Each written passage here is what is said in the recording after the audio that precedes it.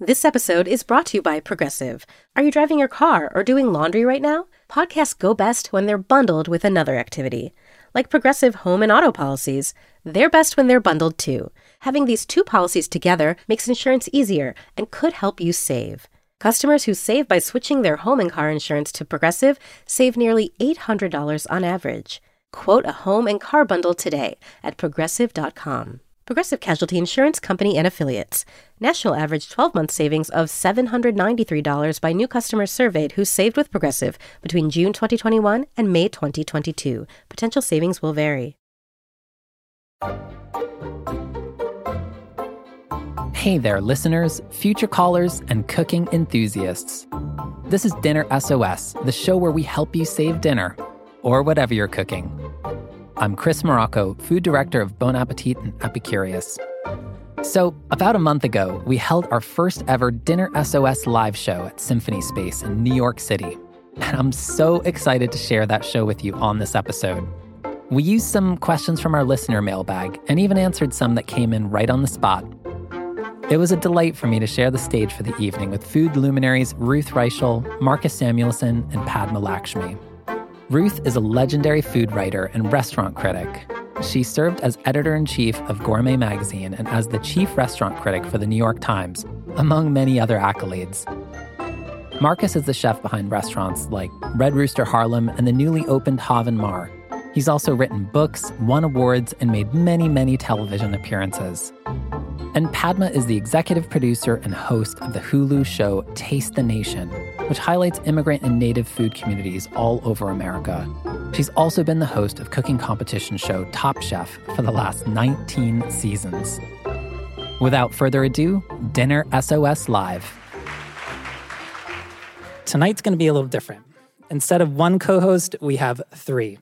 And three culinary all-stars at that. And we're all going to bring our unique perspectives and experiences to the table here to help solve dinner emergencies just right here on the spot. And yeah, let's get into it and hear our first question from listener Anna. If we could play the voicemail, please.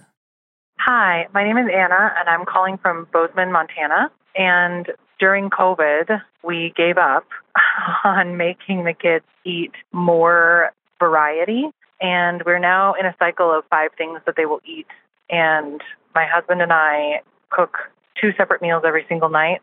And the kids are now 7 and 9 and just refusing to try most things. They'll eat almost any vegetable that we put in front of them. But if we put even the slightest amount of barbecue sauce on chicken, they are highly averse. So we're trying to find things that stretch their taste buds, that can be in regular rotation for weeknight kid-friendly dinners, but open my kids' horizons a little bit. Padma, I feel like this is a great one for you to kick us off on. Okay, so I can only tell you what I did and what worked, but philosophically, I'm against being a short order cook. Let me start there. Kids will be children. And children need to be told what to do sometimes. And I had somebody in my life, and this little boy would only eat things that were round. I'm serious. Cucumber slices, cherry tomatoes. I now know many round things, but I think in my house, from the start, the first thing I say to parents who ask me, how can I feed my children better? I say, well, how do you eat? Like everything else in parenting, they're going to pay attention a lot to what you do and how you speak about food and how you, what your relationship is to food. And it's never too young to get kids involved in cooking, because a child who has a hand in preparing their own food will more likely take a proprietorship over that meal or dish or salad and want to eat it. They'll feel Salad, a sense... Really? Yes, a salad, really. They'll take a sense of pride in it, hopefully. And, loving food is infectious, but you have to be vocal about it. When I was pregnant, I didn't talk to my belly until, my mother was like, "You're so quiet." I said, "Well, I live alone." She said, "No, you don't. You got to talk." It's the same thing. You got to talk about food, make it a fun thing. But on a daily basis, on a weeknight, make one meal that is nutritious and mostly vegetables and fruits or whatever, and then make that dish. And if someone in the household doesn't want to eat it, hopefully you have some leftovers they can finish. Or in my house, they can have a scrambled egg with some sliced carrots, bell pepper, cucumber, whatever, and a tortilla. And, if there's leftover rice, they can have the eggs and vegetables with soy sauce and Tabasco, which is what I did when I was 4. And I thought the food in this country was bland. So I was coming from India. Anyway, so that's the policy. In my house, if my 13-year-old doesn't want to eat something, she's allowed to forage for herself, and there's usually leftovers, or she can make a sandwich maybe if that's there. But if all else fails, she has to have a tortilla with a scrambled egg in it, a little hot sauce, and some veggies, or she can starve.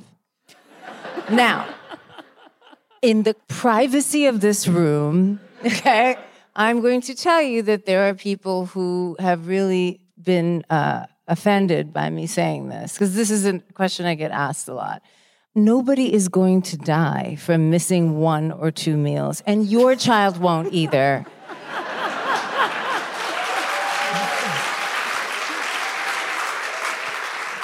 What about you, Ruth? Well, I am very opposed to the idea of separate food for children. I think the minute we come up with that notion, we are basically telling children, you aren't like us, and you won't like what we eat. And it is a thing that children do. It's one of the few things that children can actually control. And so all children at some point are going to use food as a weapon. And, there was a point when my son would only eat 5 white foods.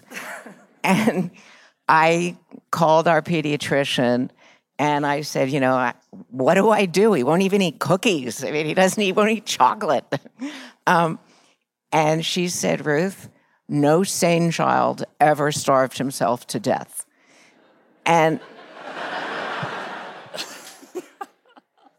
so we were just, eat what you want. You have to sit at the table with us, and you can eat whatever you want. But if you don't like anything on the table, too bad. I feel like my kids keep me very humble by not liking anything that I make. But what about you, Marcus? I'm so happy I'm going last. The show at Samuelsson's house is a movie. You should come over. We should do a destination. I know, this ends tonight. No, but being an immigrant, just like Padma, you observe things differently, right? I remember calling my mom and saying people walk and eat here, Mom. And she's like, nah. People are sitting down. No, they drink coffee in the morning and walk, and then they eat. I didn't know what bagel was. And so I was like, they're eating this thing. It's really weird. And my mom's next day, I was like, they're eating pizza and walking. No, that's not. You're sitting down. So that was like my entree into New York, right? The other thing I noticed is that America's the only place where there's kids' music, kids' food. Try that in Africa, or in Jamaica. There is no kid music. Everyone listening to reggae and ska and so on. There's no kid music. And the kid music and the kid food is actually, for me, is all one. So I think that idea that you can have these choices makes it really interesting too. So if you would take away the choices, it would go a little bit easier. Because you're also saying to kids that the things you're going to like is chicken fingers, mac and cheese, and these 4 or 5 things. And then around 10, 12, you have to then transform them into liking a broader, which is complicated. I say all that to say, my son, so he can go from just eating Ethiopian food and healthy and really, really good. And now he's in school where everybody's eating chicken fingers, mac and cheese. And so now he wants that as well, right? So he's challenged me, and he sees that he's really stressing me out. And he can see that moment of I'm actually having a little power here over my father. So the battles does not change around kid food just because you're a famous chef. Very fair. All right, so question number 2. This is from listener John. I've got a 2-part challenge for you. First, I'm going on a fishing trip with buddies in northern Wisconsin this summer. I'm guaranteed to get a few largemouth bass and maybe some perch. The trouble is, all the online recipes I find for freshwater panfish, or just freshwater fish, I'd imagine, are essentially battered and deep fried. There's no creativity there. I'd love to do something special with my catch. Second, and here's the kicker, and I kind of wish John had led with this, I don't eat fish. I want to. This is clearly a Padma question. Marcus, this one's for you, for sure. Yes. It's just so fishy. I think with the right recipe and a fresh caught fish, you could help change my life. But here, sub-question, Marcus. Yeah. Are freshwater fish actually that good? So it depends where where you are, right? But I mean, freshwater fish, there's tons of stuff you can do, especially for people who are not big fish eaters, right? You can also put it in, for example, you can smoke it, right? Fold it into an omelet, delicious. Again, those smoked pieces, fold it into a wonderful salad, would be amazing. Even as a topping on a pizza, right? What? So, wait, stop. Topping on a pizza. Hold on. Yes. Back up. I am so sorry. No, I know you have that. like many stars and stuff, but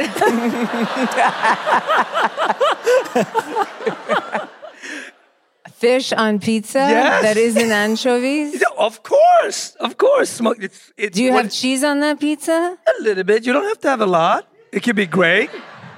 Yes. But so in Sweden, for example, I love it. In Sweden, we do our Johnson Temptation, which is a big dish that we eat during the holidays. And it's done with herring, very often smoked herring. Mm-hmm. And that is onion, potatoes, cream. And you shred it, you bake it. It is super delicious. For someone who's not a big fish lover, that would probably be the dish. And Padma can have the pizza. I don't want pizza with fish. Padma, so no pizza for you. What would you do? How about curried fish? Yes. I mean, you could do so much. I mean, I'm not a fisherman, so I will just tell you that I have had amazing freshwater fish, all kinds of fish, and trout, so much.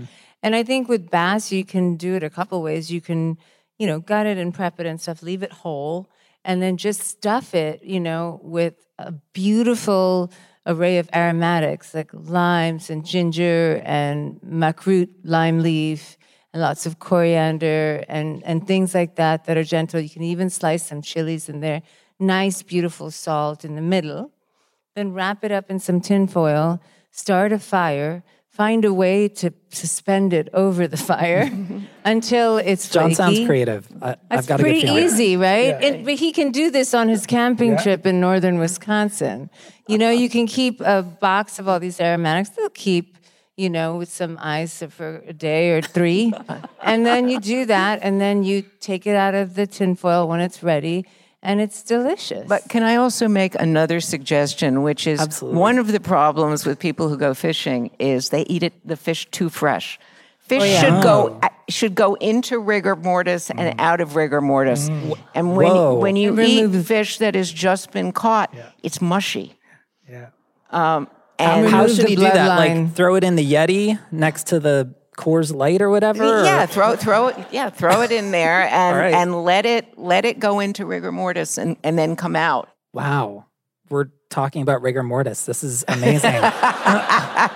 But the other amazing thing is watching these fishermen that don't like fish bringing lime leaf with them. That would be like... No, it's not. And a few banana leaves. Depends what kind of fisherman. I was in Lowell, Massachusetts with some Cambodian ex-gang members. And believe me, they had a lot of finger root, makrut, lime leaf. There's lots of stuff. And you could also just make some curry out of it. Like she said, carry some spices. Those will keep for months in your glove box.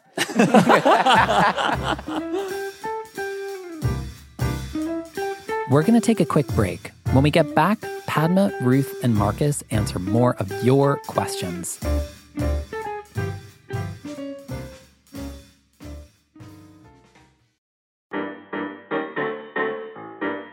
Here at Dinner SOS, we love tackling your kitchen issues. But what if I told you there's a way to rescue dinner before it turns into an emergency? With expert insights from the test kitchen, cooking and entertaining tips, and a treasury of over 50,000 recipes, Bon Appetit and Epicurious are your lifelines to rescue any meal. And right now, our listeners can get 20% off an annual digital subscription, including access to the user-friendly Epicurious app.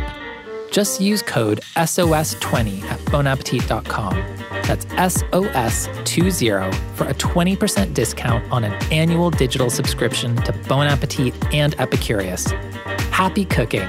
And don't worry, I'll still be here if your dinner plan self-destructs.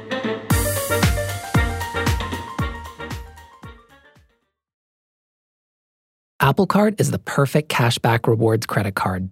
You earn up to 3% daily cash on every purchase every day. That's 3% on your favorite products at Apple, 2% on all other Apple Card with Apple Pay purchases, and 1% on anything you buy with your titanium Apple Card or virtual card number. Visit apple.co/card calculator to see how much you can earn. Apple Card issued by Goldman Sachs Bank USA, Salt Lake City branch, subject to credit approval. Terms apply.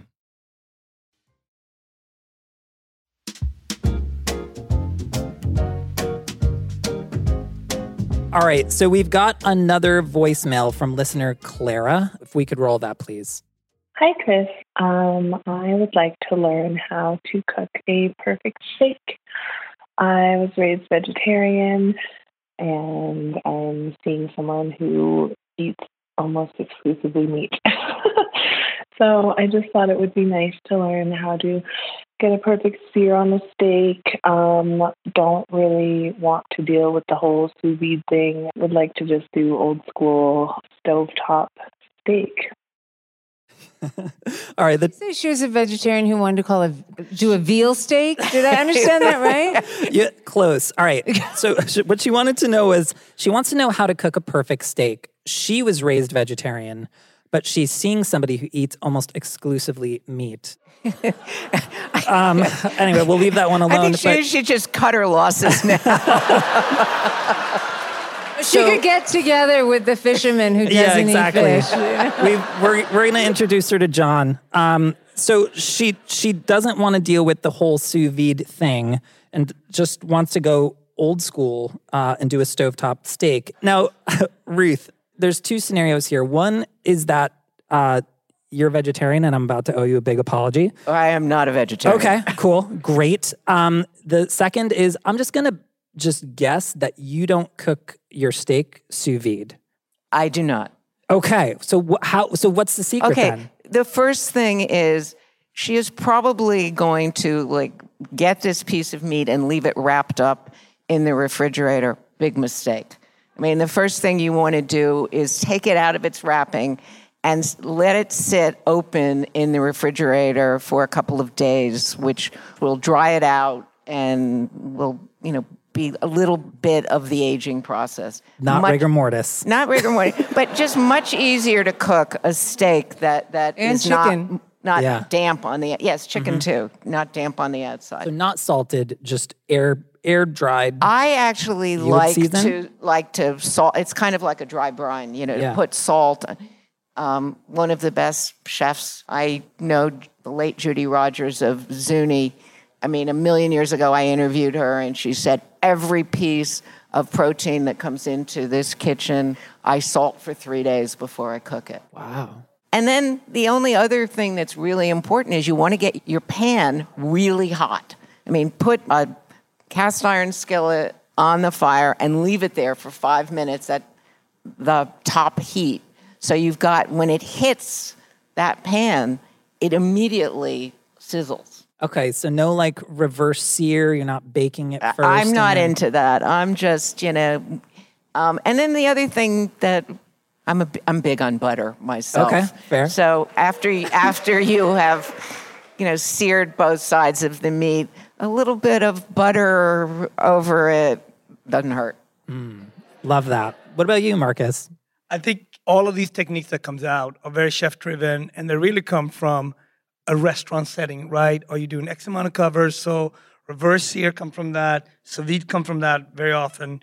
Super high-end or hotel kitchen. So we need those techniques for different situations, right?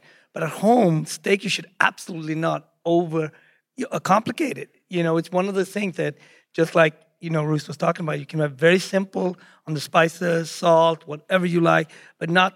And then the pan, cast iron. You can throw in, rosemary. You can throw in even a clove of garlic, whatever, just to get like really good flavor. And you can start basting it, right? I love the combination of oil and butter. Starting with oil, and then halfway in, throw in the butter, so you get the combination of really good golden brown, and start basting it, and then feeling it out, right? And then the biggest mistake most people do, they don't let it rest. So let's just say the steak, depending on the cut, let's say it takes 10 minutes to cook at home. So it needs to rest 10 to 12 minutes at least, right? That does not mean you're serving a cold meal. It's not going to be cold. But when you buy expensive piece of meat, you don't want to slice it up right away, and then all the blood and the juices are on the cutting board, and then your steak gets dry, and then you're like, this is not how I had it in the restaurant, or this doesn't match the price I bought. Those things are very often the main reason why people don't like their steak at home as much as they do in the restaurant. But keep it simple. The cast iron is just going to get better and better the more you cook in it. The grill pan, those are magical things in the kitchen that you actually can really simply make a great, great meal with at home. So, what cut are you using? It depends. I mean, I love ribeye because the way it's marbled and the way the fat really sort of melts and it's beautiful in marble. But it could be a flank steak too. It doesn't have to be super high end because a good piece of meat every now and then is just so delicious. Steak at home. I haven't ordered a steak in over 20 years. Really? I grew up as a vegetarian, and then I started eating meat when I was a teenager. And of course, with my work, I eat everything on both shows. But left to myself, I don't. But, sometimes when the contestants don't use everything up. How glamorous. Yeah, some things fall into my purse. And I remember when Shota was a finalist, we got him whatever he needed, and we had these beautiful steaks from Japan. So, these weren't used, so they were just extraordinary. Talk about marbling. And that is exactly how I cooked it. I mean, we literally just cooked it in a pan with a little butter. We put a lot of chilies around it. And it was delicious, just absolutely delicious. And it was so delicious, even I had some. What other cool stuff have you gotten to bring home from set? Well, that season, I also took a donabe because they were just, they didn't need them. And I enjoyed nice cooking really pretty in a stone donabe. Yeah. And I make a lot of, rice dishes in that. But usually it's just produce because it is genuinely going to, go bad. And so they put it out for the whole crew. I have to say, all those years I did Top Chef Masters, I never took one thing home. I got cheated. Usually the crew have the first crack. But it's been fun to sort of play with those things and just do whatever we want with it. But I think the way that these two experts have explained cooking steak is more artful than anything I could add. Fair. Okay. So last listener question here. This comes from Ryan. And Ryan is writing, I love cooking for friends. More specifically, I love cooking pasta for friends. When I'm cooking for 2 to 4 people, I'm confident in my pasta skills. What I have difficulty with is cooking for large groups of people without sacrificing the quality of the pasta. I've made large amounts of amazing ragu or other amazing meat-based sauces that are great for a crowd. But once you mix all the pasta together, it sort of smashes in on itself at times. And I'm trying to find a good balance of knowing how to have control over each plate and making sure it's just as good as if it would be with just a smaller group of people. Yeah, I feel like I remember, from my brief yet traumatic line cooking days that, it's like the pasta line, like they wouldn't do more than 2 pasta covers in a pan at all, right? Because there's a certain way you have to manipulate that pasta in a skillet, toss it a certain amount, finish it, But I'm curious, can you do good pasta for a crowd? I think you have to be crazy to try and do spaghetti for a crowd. But okay. If it were me, I would do a baked pasta. I would do lasagna. Yeah. I would do cannelloni. There are a million great baked pastas that are perfect for a crowd. You make a lot of cannelloni? I actually do. Good for you. Manicotti, yeah, I do. I mean, I think they're great party dishes. Yeah. And, macaroni and cheese. I mean, I don't know why you would torture yourself to do, pasta for 15 people. I feel like, but is that obvious though? I mean, it seems like, pasta, feed a crowd, just boil a couple pounds. Well, the other secret is, if you cook it really al dente and serve it to a lot of people and people go, oh, it's too crunchy. You go, no, that's how they eat it in Italy. Fancy. That's good. I mean, there's a couple of steps to this if you're going to do it at home. I think you have to first, once you cooked it, you need to chill the pasta. And then you have to have a larger pot than you think, or pan than you think. Save the pasta water, right? And then actually, I can already tell what he's doing. It's crowding the pan. Yeah. And that's where he's mushing it, right? Yep. So you either need to have a larger pan, add the pasta water back in this liquid, hit in with the vegetable on the meat, then once that's boiling, then last leg, actually add in the pasta, right? Stir and then quick, do that quick, multiple times? Well, you can have 2 larger sets if you're going to commit to that. But I do think the baked pasta is a better option. And I can also tell you one of the reasons why I know this so well, because again, around 5:30 last night evening, I had this wonderful pasta ready to cook for my wife. Then life kicked in. My daughter threw up.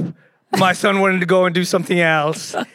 I had the pasta ready. Then I had to take my daughter to fix all the mess, all of that stuff.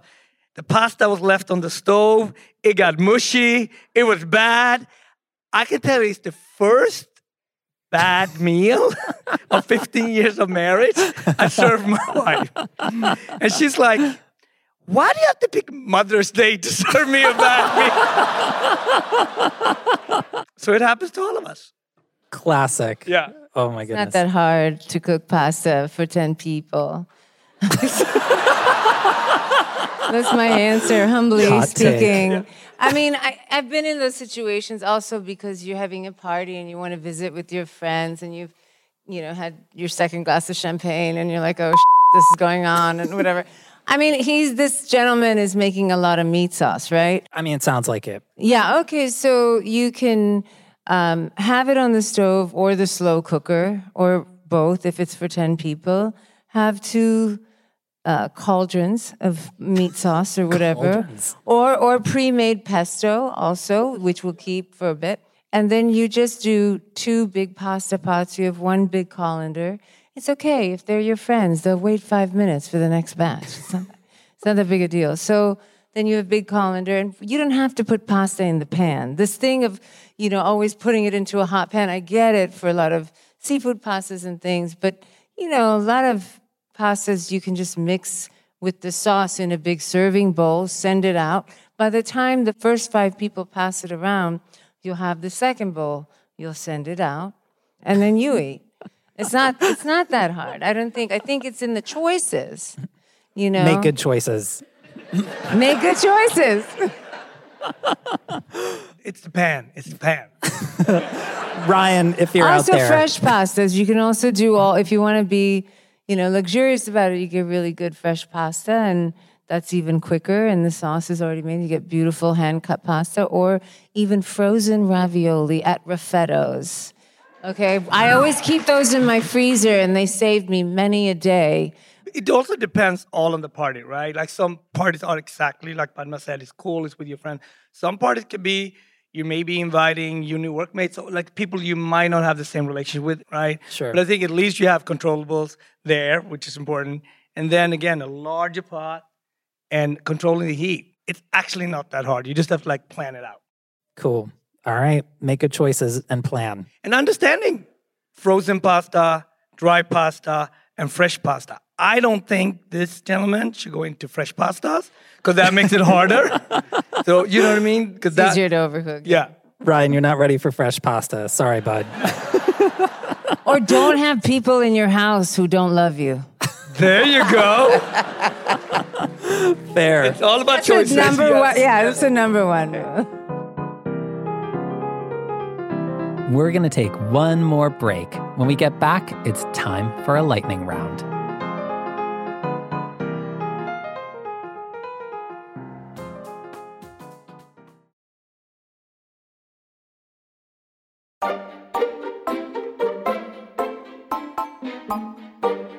All right, with that, we are going to transition to the lightning round here, okay? Now, anybody can take these, okay? So if this speaks to you, please jump in.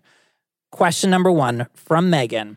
I love making crudos, ceviches, tiraditos, and all sorts of raw fish dishes. What are the best practices for buying and handling fish for these types of things? I'm looking right at you, Marcus. First, know your fishmonger. Ask, and this is for not just her, simplest thing, ask for sushi quality of fish, grade A. That's it. If you get that, they will go in the back. They will give you better fish. And also ask for the bones because you're paying for them. Because if she's making a ceviche and she's really advanced, maybe she wants to do a leche, maybe she wants to do leche de tigre. Nothing could be better than just actually have a little fish broth going. If she doesn't want to do that, the next day she can do a ramen with that or she has a broth. So the bones you're paying for. Get the bones. You're paying for them anyway. No sushi quality of fish, grade A. Love that. All right. Question number 2 from Cindy. What gets you in the mood to cook? Everything. Anything? I think cooking is our most natural activity. And I don't understand people who don't like to cook. I just Second that. I understand sometimes. I think I definitely understand. But I think the thing that gets me cooking is first and foremost someone to cook for. I can whip up something for myself because I want to eat well, and I try to have beautiful, nice, fresh things in my fridge that entice me to do it. But often for me, it's also travel, and it's also going to a particular market and getting something and letting that tell me what to do with it. And that is one of my favorite Saturday activities. Go to the gym, go to the green market, get some stuff, stop off at my local spice dude, get some stuff from him, come home, put on some music or a podcast or, book on Audible or something. And I just start cooking because to me, there's 2 types of cooking. There's have to cooking and there's want to cooking. But you should always allot yourself enough time in your life. And I struggle with this even being in food to do the want to cooking. Cool. From Gabriella, what are 3 things you always have in your pantry or fridge for surprise guests? Bacon, Parmesan cheese, and eggs. You have carbonara instantly. Fair. Love that. All right. This is from Stephanie. Our street has a small cocktail club that gets together on a quarterly basis. The host house selects a particular drink for the evening and acts as bartender throughout serving the night's cocktail. We'd like from you our next cocktail with an hors d'oeuvre that complements the drink of choice. Whoa. I mean, for me, like white wine with a, ice cube in it and done. And some potato chips. Yeah. And you're there. I don't know that I want to be anybody's bartender for a night, Well, you can make big batch. You can make, some punch or something that is nice. Punch? All in on punch? Yeah, I'm falling on punch. Okay. I'm what falling are you into serving the with the punch? right now.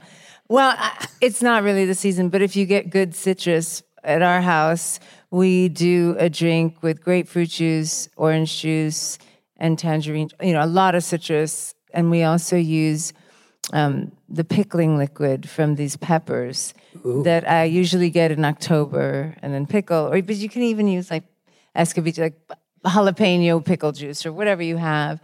And we add that in there and a little tiny drop of orange blossom water and tequila or vodka and then tahini on the rim. But you just have a plate by the punch bowl and you have a row of glasses and people can take what they want and ice it separately.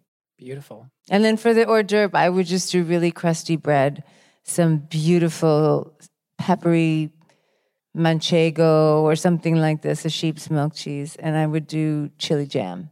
Just really yummy chili jam. And that's it. Call it a day. Those 2 things. That's it. You can have the pitcher of juice in the fridge. Have some, seltzer for people who want to water it down. It makes itself, really.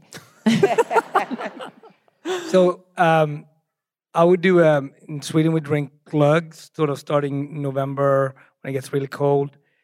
And lots of cloves. You really take bad wines and you just slightly bring it to a boil, add a little bit of vodka, then you add brown sugar and cloves and cinnamon, and it gives this really great smell, and it just feels like the holidays. I like the white wine version of that, actually. The orange version of that is really, the orange wine version of that is really light and bright because it's all about the cloves and the cinnamon. You can drink that cold, you can drink that hot, and it's super delicious.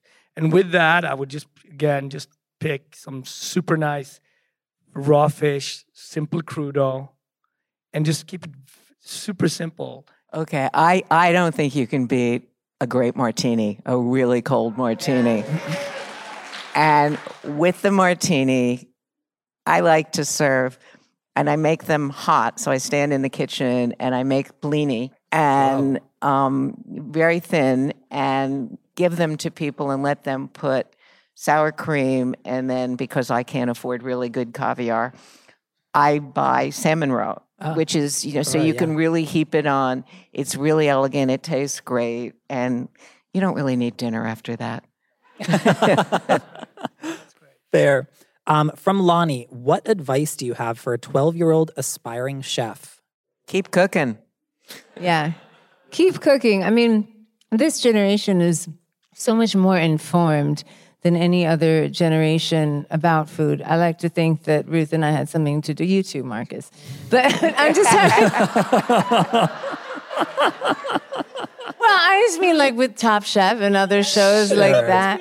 But no, I do. I mean, when I was 12 or 13, I really didn't know, I didn't grow up with a family who went out to restaurants. They knew the names of chefs, We ate out twice a month. So this generation knows so much more than I did. And, they know what an amuse-bouche is. They know all these things. And so I would say to cook every day. And even though, at 12, you may not have the capacity to go out to eat, you do have the capacity to check out cookbooks from your library, which you don't even have to ask your parents for money for. But just cook. And also, just know that nobody will ever appreciate your cooking as much when you get older, because people love kids who cook. And as a kid who cooked, when you're 7, 8, 9, 10, and you no matter what you produce, people say, "Oh, this is wonderful." And so, do it now while you're still getting all that positive feedback.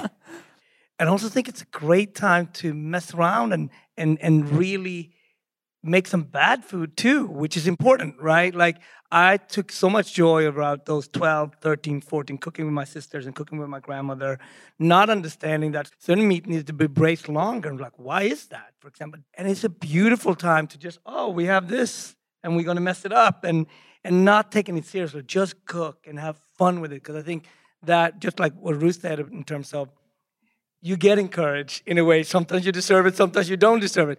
But that enjoyment with it is so important. So I think keep cooking, keep making mistakes, and have fun.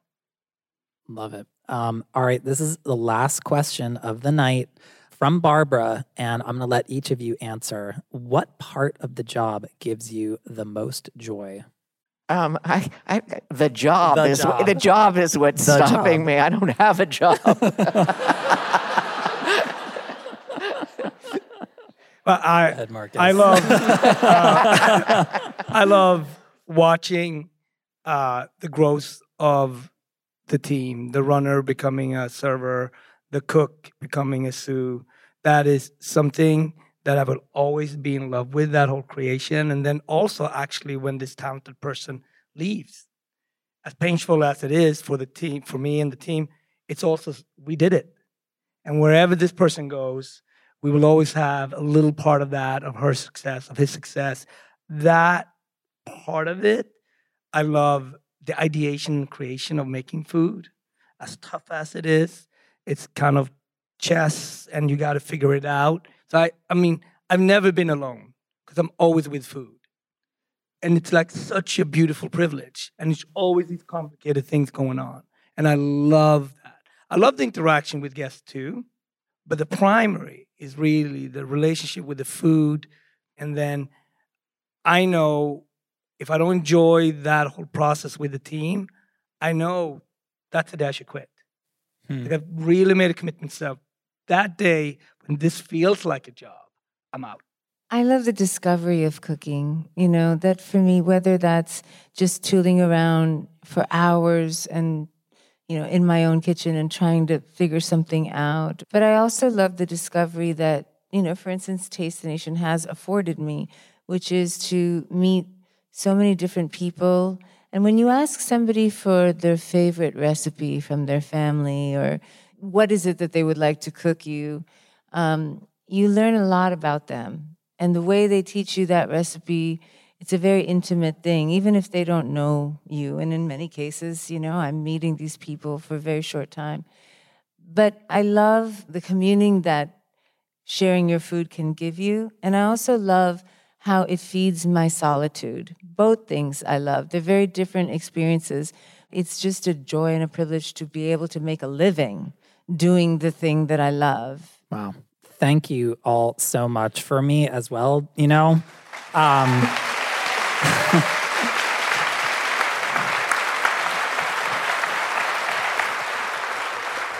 For me as well, I love to simply talk to people about food, and this is it for me.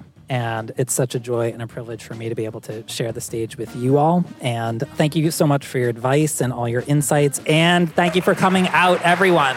Thank you, Chris, for having us. Thank you. Oh, pleasure. That's it for this very special live episode of Dinner SOS. Thanks to Padma, Marcus, and Ruth for joining me, and to our editor-in-chief, Don Davis, for kicking off the evening. Also, shout out to the whole team at Condé Nast and Symphony Space for a flawless event. And you, our listeners. Can't thank you enough for sending in your questions.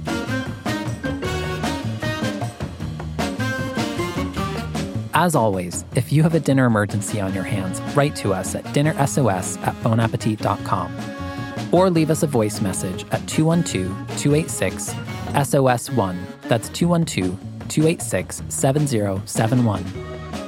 Next week, we'll be back with Elin, a college student looking for help with budget-friendly meal prep that won't require stocking up on a whole bunch of new spices. I am trying to walk away from pre-cooked meals or pre-marinated meals, combined with the fact that I am shuffling between places most of the time. And so none of my supplies are supplies that I know I will have for a year on.